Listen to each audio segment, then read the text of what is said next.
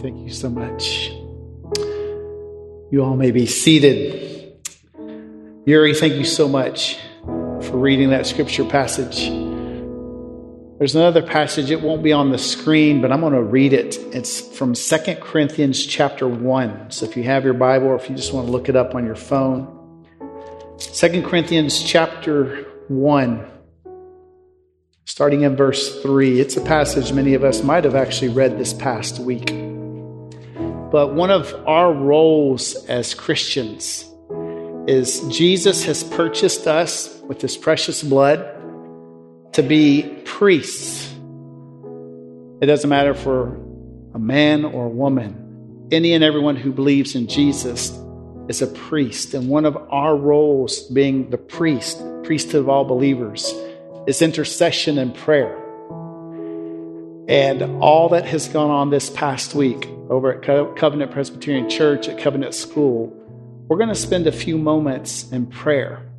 And I do want to ask Officer Tim, if you could come on up, please, would be great.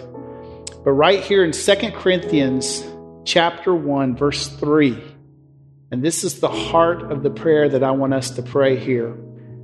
This is what God's word says for God's people, for Jesus' glory. Verse 3, "Blessed be the God and Father of our Lord Jesus Christ, the Father of mercies and the God of all comfort. He comforts us in our affliction, so that we may be able to comfort those who are in any kind of affliction through the comfort we ourselves receive from God." Last night, Christy got a text from a friend who was at one of the funerals yesterday, and the sanctuary holds 1,200 people where this funeral is being held. It's one of the people that passed away that was killed last week. And an hour before that funeral started, that sanctuary was completely full. So I wanted to ask you guys to stand with me, and we're just going to pray for our brothers and sisters at Covenant, for the families, the loved ones, friends, for the school, even for the family of the shooter. And so I implore you now, may we pray that God, our Father, shower his comfort and strength upon our dear brothers and sisters. Let us pray. You can pray just to yourself. We pray out loud. We're going to take a few moments in prayer. Let us pray.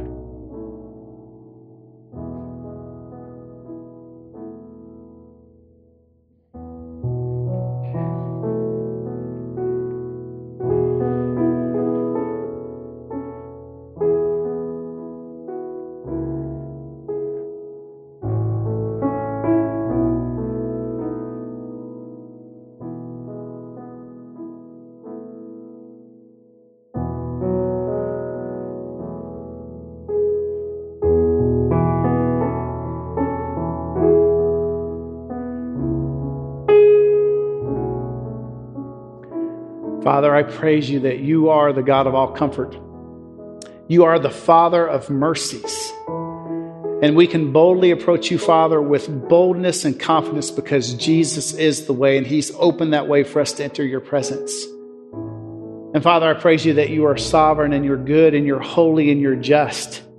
And you actually invite us to cry out to you and say why and how come, and it doesn't make sense, and to grieve and to lament. And Father, for our dear brothers and sisters at Covenant Presbyterian, at Covenant School, Lord Jesus, for the families who've lost loved ones, Lord, for these children and the staff who are now going through the trauma. Lord Jesus, for everyone who's been directly affected with the deaths and the shootings of last week. Father, we pray and ask that you would have mercy. Lord Jesus, have mercy. Bring comfort, bring encouragement, bring strength. Father, I don't know how you'll do it, but you'll glorify your name, and we thank you that you will. Father, for those of us on this side of the city who might not even know a single person who's been directly affected, remind us not to forget, but to pray. As we sang earlier, open our eyes to see things unseen. Break our hearts for what breaks yours. And we praise you, Father, that you will bring comfort and healing and strength, and that you, Jesus, weep with those who weep, you mourn with those who mourn, and you lift us up. And we ask these things in your precious name, Lord Jesus. Amen and amen. You all may be seated. You might be wondering, okay, why did Doug call Officer Tim up to pray over Covenant? Did he need security? No. Last week, or maybe the week before, I shared sometimes being here at Woodbine. If you're here at Woodbine long enough, you'll feel like you're working at an airport terminal. People come and people go. And I might get emotional here. I told him I wouldn't. He told me he would. Officer Tim, after a lot of prayer and talking with his wife, they've made the decision that next week is going to be his last Sunday here with us as our officer. And we just want to give you a round of applause and say thank you.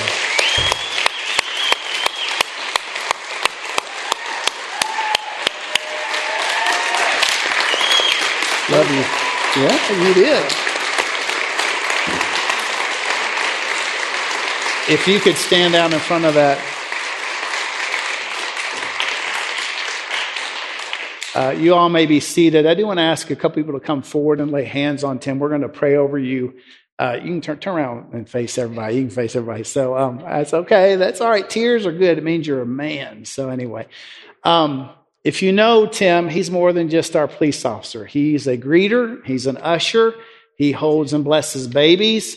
The only thing he really hasn't done is he hasn't preached or played the drums yet, but he can probably do that too. Tim, we want to say thank you so very much for watching over us, not only with your physical eyes and heart and mind, but the spiritual ones too. And you are a huge blessing, and we're very grateful to Jesus for you. And we know that the decision you and Kim made is not easy, but you guys do need to worship together on Sunday mornings. And we thank you for that new church plant down in Columbia. And we're just going to pray over Tim. And his replacement is, if his replacement's just half the man that Tim is, man, we're going to be so blessed. So let us pray for Tim. So let's pray. Father, we thank you so much for Tim. He's not only the officer here on site, he is a dear friend and a brother in you, Jesus. And he is an usher. He's been a greeter. He's served almost like a deacon. He's run out to have umbrellas when it's been rainy, and even park cars when it's been rainy or even snowy. And we thank you for his vigilance. Lord, we thank you for his family. We thank you for all that you've done in and through him to bless us and bring great glory to your name, Jesus, here at Woodbine. Father, we pray that today, next Sunday, would be just incredible Sundays of worship for him, even though he's got to be vigilant. And Lord Jesus, we just pray your great blessing on this new chapter in his life. Father, we praise you, and all we can say is thank you, thank you, thank you for the incredible friend and brother you've given us to serve us here and to bring glory to your name, Jesus. And we ask these precious things in your name, Jesus. Amen and amen. Awesome. Amen, amen.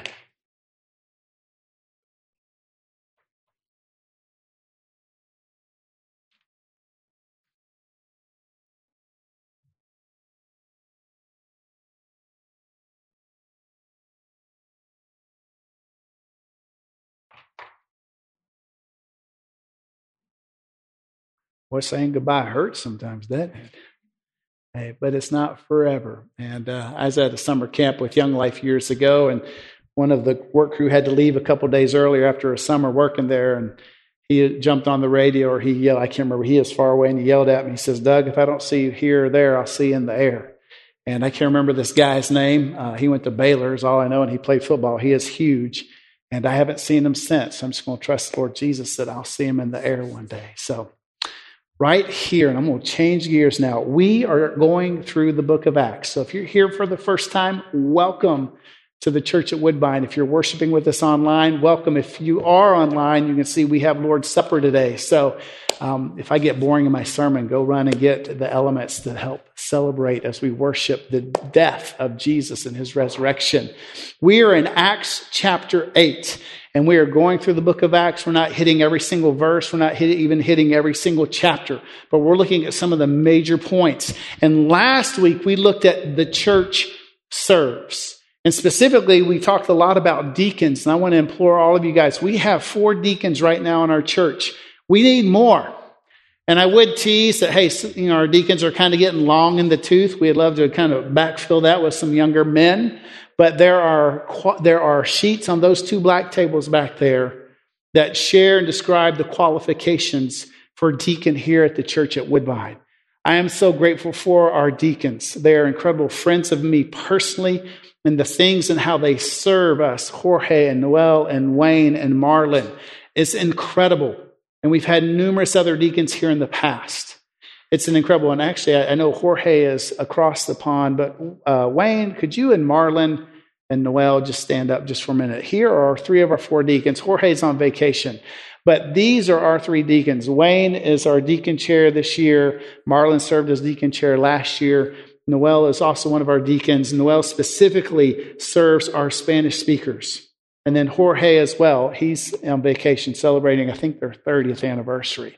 But these are our 3 deacons, and we're praying that God would raise up more men to help serve alongside them as a congregational care, the Lord's Supper, and just using their gifts and passions. You all can sit down. Thank you.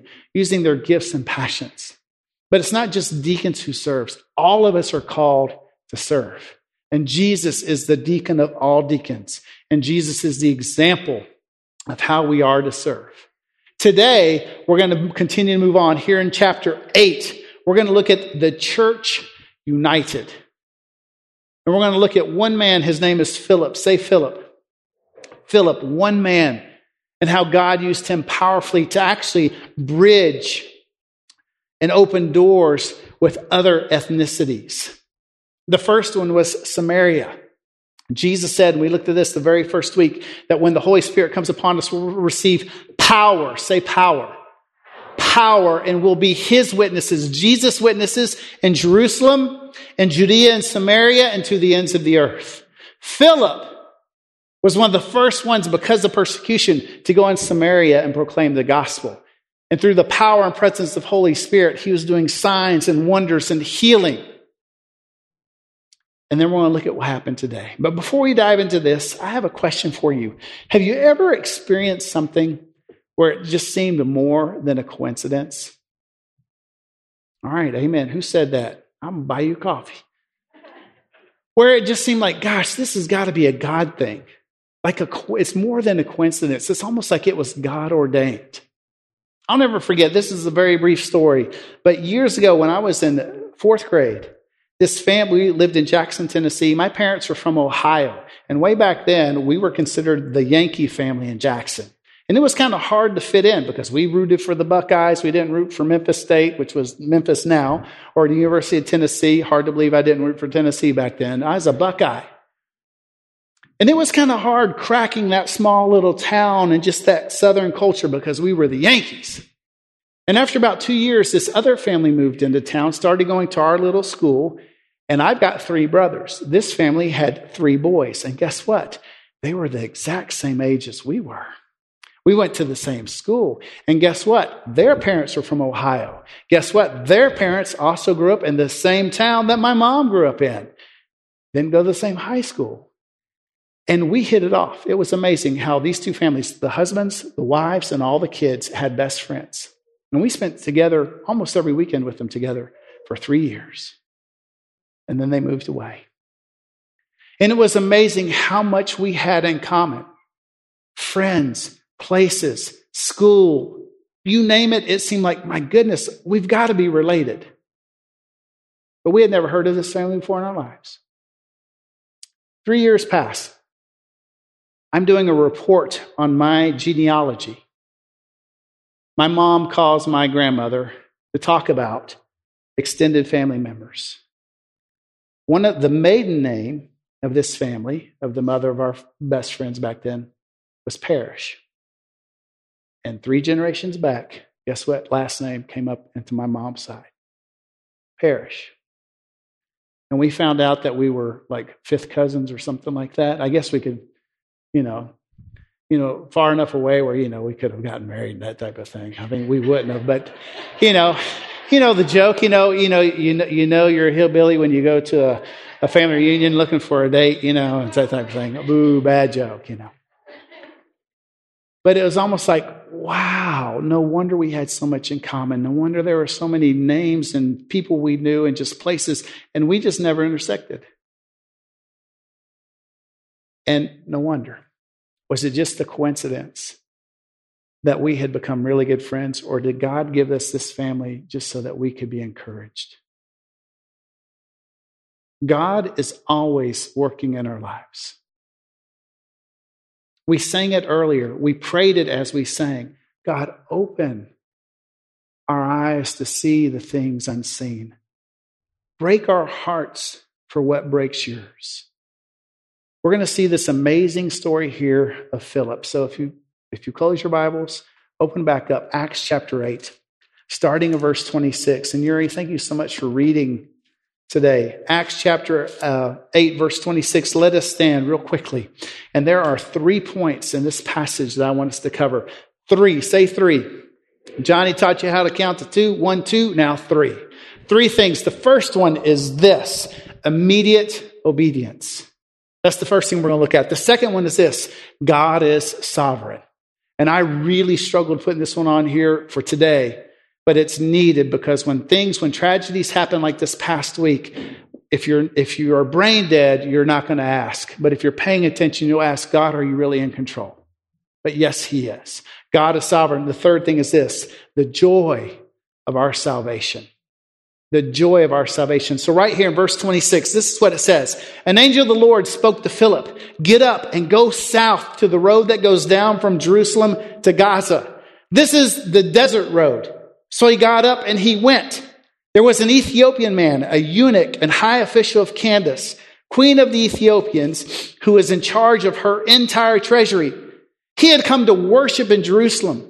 And as he was sitting in his chariot on his way home, reading the prophet Isaiah aloud, the Spirit told Philip, go and join that chariot.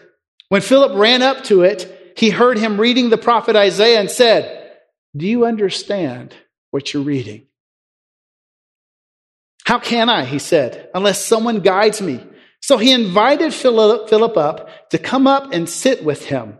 Now the scripture passage he was reading was this. You all may be seated. There was almost a fourth point that I was going to bring up, that is God speaks to his people.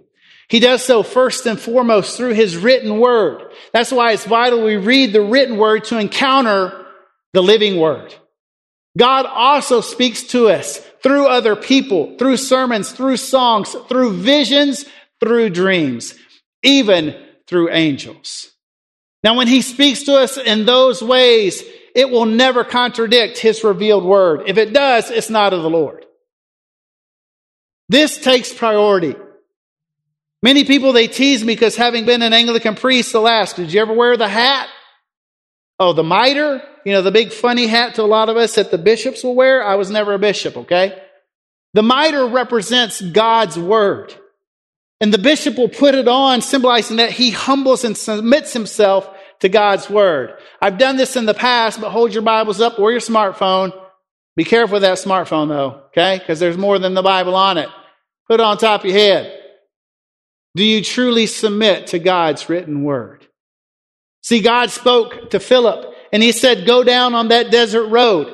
And how did Philip respond? What does it say? Does it say immediately? So he got up and he went down. So that first point, immediate obedience. The angel of the Lord told Philip, get up and go. What does Philip do? He went. How quick are we to obey when God speaks to us? Is there anything in our lives where God has made it very clear to you through his word to do or not to do? And you're like, no. Or tomorrow. Have you ever considered and thought that delayed obedience is actually disobedience?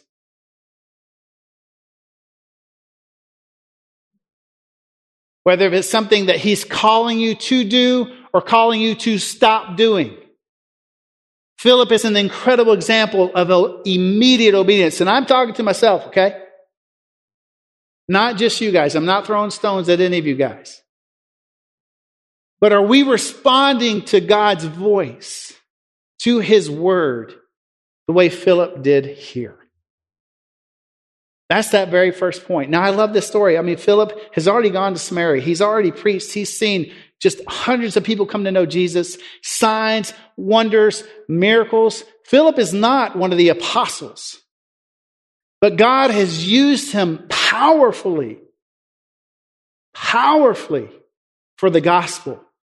He's learned to hear the Holy Spirit's voice, and he's learned the power of walking in obedience, and he's seen the Holy Spirit work. And he says, go down this desert road. Ooh, really? This deserted road, this desert road, really? You want me to go there? Yes. And as he's there, then the Spirit says, go up to that chariot. Now on that chariot, unbeknownst to Philip, is this Ethiopian eunuch. This man who's unable to reproduce and have offspring. And he is the head lead treasurer of the kingdom of Ethiopia. Dustin was telling me this story here is of the first missionary to Africa.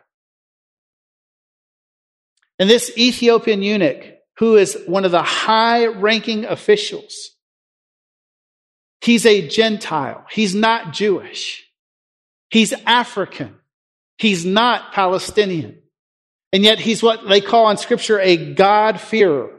A Gentile. He has adopted, or God has adopted him, más bien is what I should say. God has adopted him to be part of God's family. And so this foreigner has traveled all the way up to Jerusalem to worship God, to worship the God of Israel, Yahweh. And as a Gentile, he's not allowed to get into the temple with the other Jewish men. Being a eunuch, he's not even allowed to go into the temple. He has to stand outside in the greater complex. The court of the Gentiles is as close as he can get. He's a third or fourth class citizen. And yet he loves Yahweh. He worships Yahweh. And he went up to Jerusalem to worship God. And on the way back, he's reading from the book of Isaiah. Now, he doesn't know this. But God sure does, and God sees. God is already working and orchestrating and sending someone to this man who's been worshiping Yahweh, following and obeying him, but he's not saved. He doesn't know Jesus yet. He doesn't love Jesus yet, but God loves him. And anyone who humbles themselves, turns and seeks the Lord will be found. In fact, Jesus goes out and seeks after lost sheep. You see, the second point is God is sovereign. God was already working both in this Ethiopian's life and in the life of Philip. And he's bringing them together. And it's not a coincidence. It's a God thing. In Spanish, we call it a diosidencia. We try to say that one, diosidencia. That's a made-up word. The Spanish speakers are like, what? That's a Diego word right there. It means God thing. God is sovereign, and we're not puppets on a string. But he's so powerful and so wonderful and so wise that he can work even through our own choices, our own sinful choices. He is so powerful that his will is done. Now, some people just throw their hands up in there and be like, well, fine, I'm going to do what I want because God's will is going to be done. We are still held accountable to our personal choices and decisions. God can never be mocked. And he will glorify his name sooner or later. So you see, he's working in the Ethiopian because, see, this Ethiopian loves him. Doesn't know him yet, but loves him. And he's reading from the book of Isaiah. And God is sending salvation his way through the person of Philip to present him to Jesus. You see, you've got immediate obedience on Philip's part. You have God's sovereignty where he's working and orchestrating all things out. And as Philip runs up to this chariot, he hears this Ethiopian reading from Isaiah. And we're going to look at that passage briefly. But then Philip asks, do you understand what you're reading? And the man's like, how can I? And so he invites him up. So they're sitting on this chariot as this chariot is going down this dusty desert road. In the desert, what is there not? What's not in the desert? Water. And he reads, it's here, right here, he was led like a sheep to the slaughter, and as a lamb is silent before its shearer, so he does not open his mouth. In his humiliation, justice was denied him. Who will describe his generation? For his life is taken from the earth. This is Isaiah chapter 53, verse 7 through 8. Isaiah 53 is basically the John 3:16 of the Old Testament. It is the greatest passage that describes the death and resurrection of Jesus. It is as if Isaiah saw a movie watching the crucifixion of Jesus and he wrote it down. It's unbelievably how descriptive Isaiah 53 is. And just by coincidence, this Ethiopian is reading this passage and the Lord tells Philip to run up to that chariot. Really? Is that just a coincidence? Absolutely not. It's God's sovereignty working in the lives of both. And then it says right here, verse 34, the eunuch said to Philip, I ask you, who is the prophet saying this about, himself or someone else? Now, I love this passage here, and this is one of the reasons why we lift high God's word, and we encourage you to read his word every single day. Because one of the questions we have to ask is, could you share the gospel to someone who you don't know based off of these two verses right here in Acts, which is Isaiah 53? Could you do it? And I don't ask that to shame you. But if you can't, I want to encourage you, read the scriptures, because right here in verse 35, Philip proceeded to tell him the good news about Jesus, beginning with this scripture.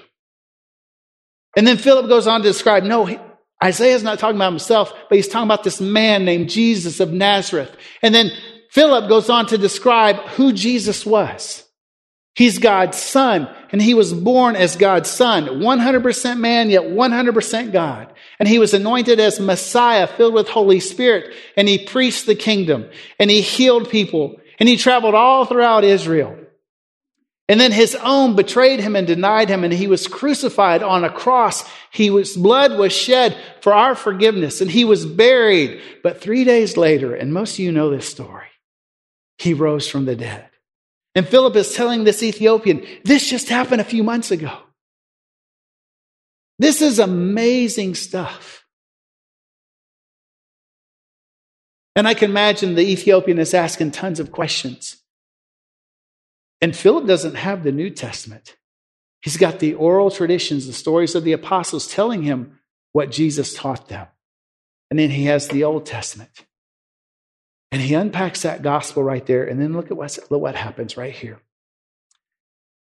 As in verse 36, as they were traveling down the road, they came to some water. The eunuch said, look, there's water.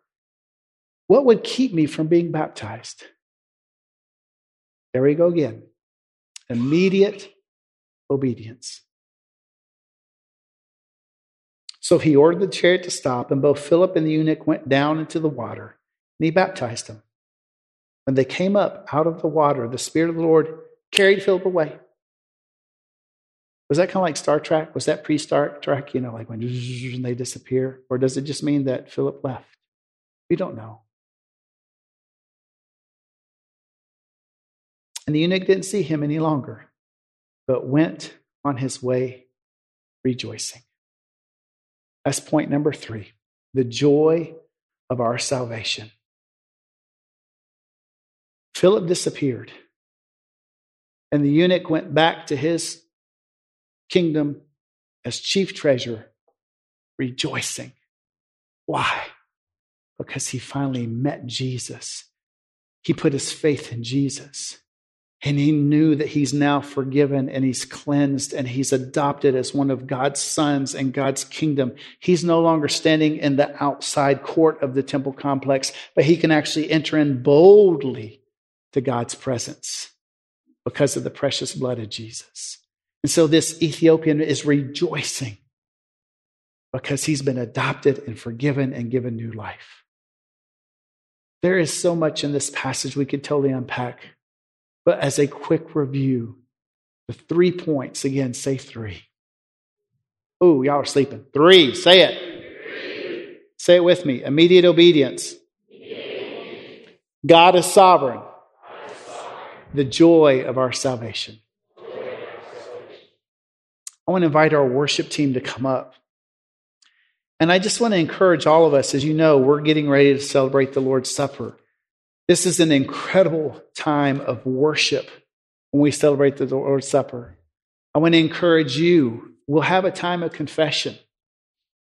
And if you're not walking in obedience, I want to encourage you during this time of confession before we celebrate the Lord's table, repent, return to the Lord, confess your sin. You do not have to promise God anything.